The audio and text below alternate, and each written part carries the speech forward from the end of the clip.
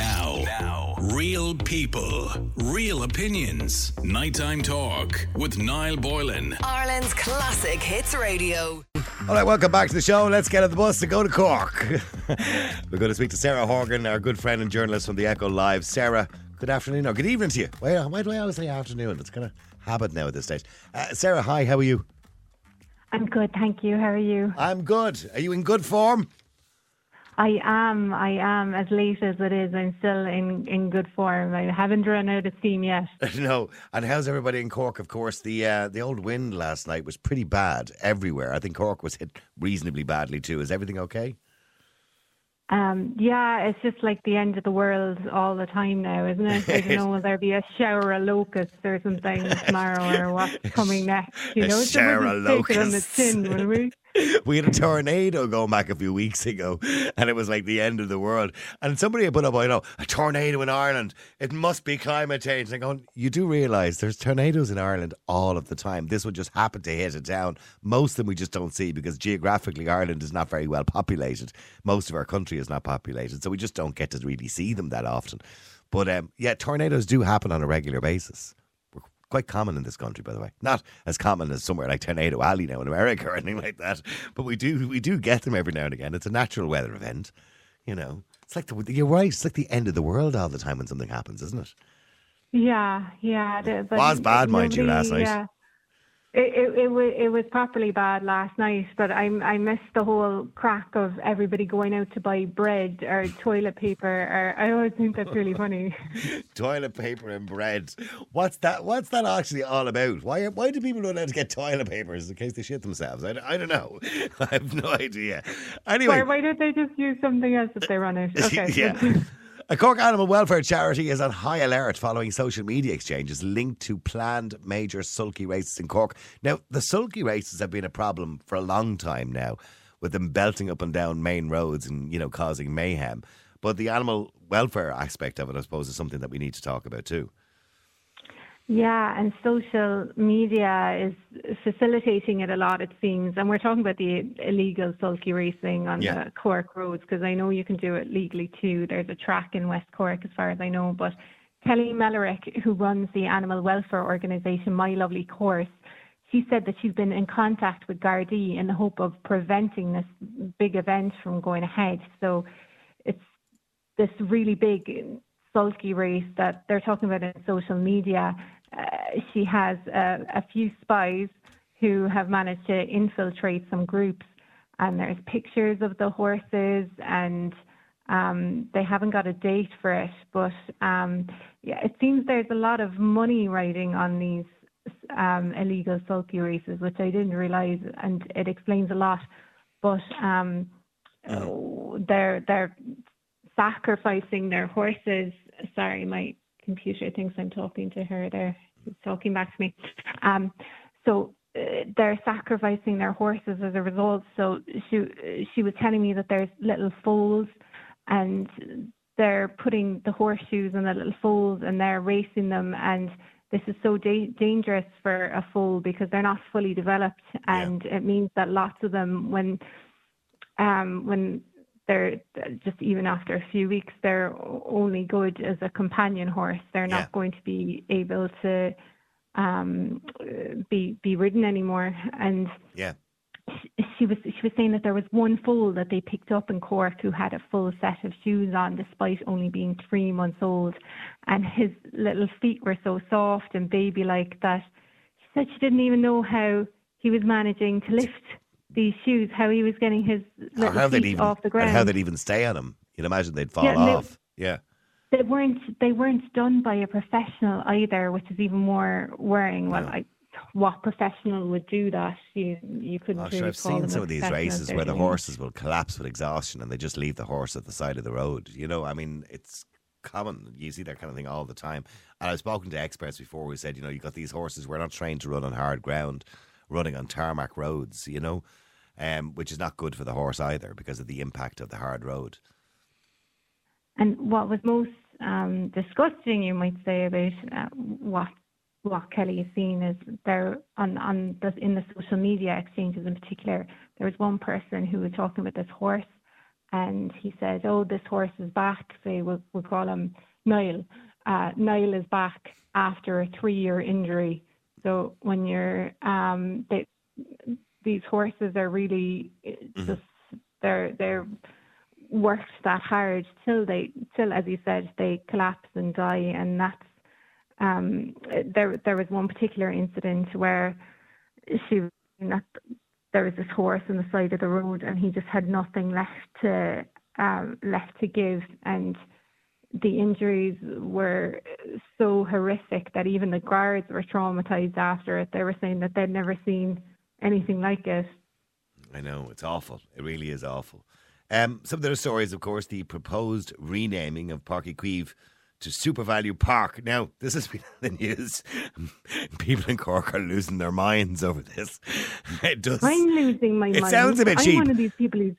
You know what I mean? It does sound a bit cheap, doesn't it? Super Value Park. Like, I don't know. What are they going to be selling? Cut price stuff. But anyway, but look, the deal, according to Páirc Uí Chaoimh, is worth up to £1 million up to 2026. You know, it's 250,000, 300,000 a year to Cork GAA. And this is now, I don't know why they didn't hold on to the naming rights. But anyway, so what's the story? I mean, it's do they own the naming rights, by the way? So in a statement a couple of days ago, it said that they remain committed to continuing their engagement as both parties share a common interest in supporting Gaelic games across the county. So, I suppose they're for the right price, it looks like they might be willing to change their name. Would you change your name to Super Value for? Well, see, here's the problem, I right? probably would. Here's the problem. I mean, Lansdowne Road changed to the Aviva Stadium, right? And people kind of accepted that. Now, mind you, there was a new stadium being built, so it kind of started off good. You know what I mean? It was never Lansdowne Road as the new stadium. The old stadium was Lansdowne Road. I mean, and other stadiums around the world have changed their name. You know, you've got the Three Arena, by the way, which used to be the Point Depot before it was sponsored. It was the O2 at one stage. You've got venues all over the world which are named after their sponsors. It's not a new idea. This is not unique in some way to Cork. But the problem for people is just the name, Super Value. Now, don't get me wrong, I don't want to have a go at the Musgraves Group, of course, who owns Super Value. You know, it's wonderful for Super Value because you go in there to get value for goods. But that's not the idea behind, that shouldn't be the idea behind a sporting event. And I think that's what's getting people going, isn't it? It's just the name, Super Value. I think it's that I don't even think it's that. I think it's that too, but the guy is just so steeped in history and integrity. And Donal O'Queeve, who's the grandson of Pádraig O'Queeve, who's the park was named after, he's calling for a U-turn on the proposal. So can you imagine how you'd feel if they're obviously so proud of their grandfather, and he said his grandfather embodied the empathy, hospitality and community spirit that is the essence of the GA, and his dream was inclusivity, to have this GA-owned pitch in every parish, and under his stewardship the GA became the biggest amateur association of its kind in the world. So I think we are kind of losing something, aren't we? There was one guy who was really upset about it. He's a county board delegate and an Echo columnist, John Arnold, and he described it as like spitting on the memory of this long-time GA administrator. I can see why people are so upset. I mean, there's loads of other parks around the country that have been renamed. I'm looking at loads of them here. The FBD Semple Stadium, Chadwick's Wexford Park. Where else is there? The UPMC Nolan Park. Now, mind you, they all kept a part of the original name. Glennon Brothers, Pierce Park, Longford, Protection and Prosperity, Louds Training Centre, Kingspan, Breffany Park in Cavan. I mean, so there's a lot of them have renamed their parks because of their sponsors.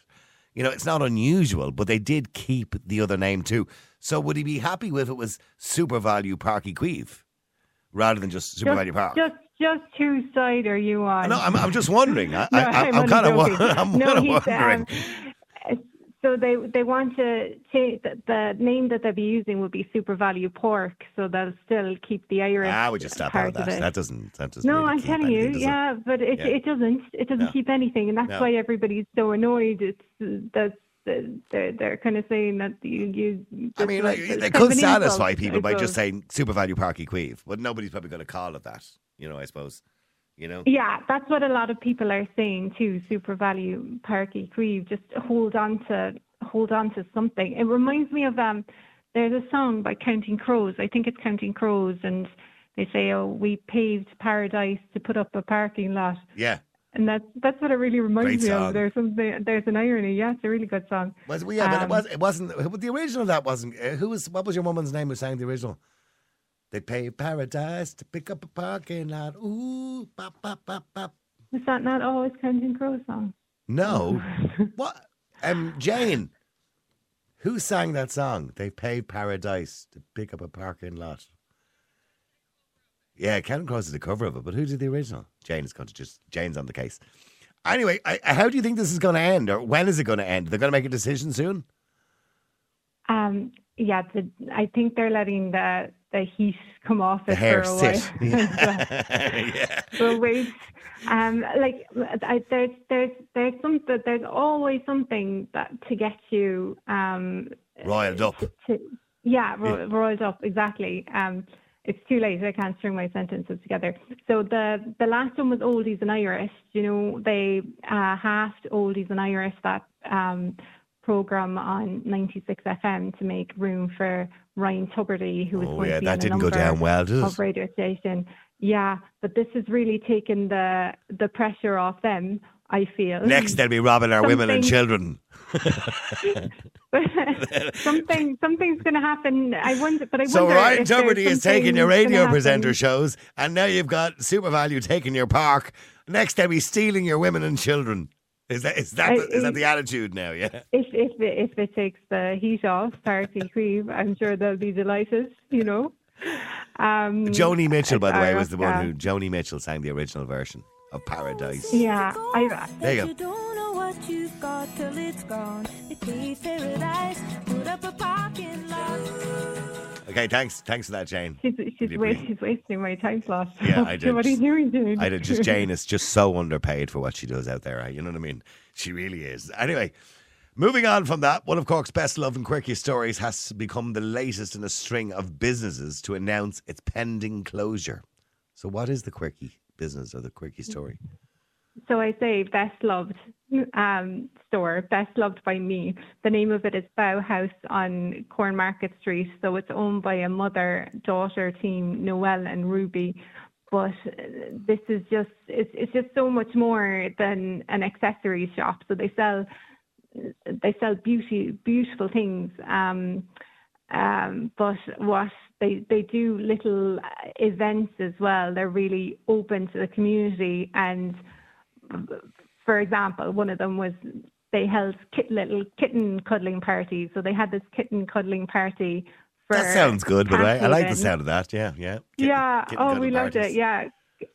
So all the money went to Cat Haven at the time, which is this charity for cats that were rescued. But that's big in America, by the way. They have cat cafes in America. Have you ever heard of a cat cafe?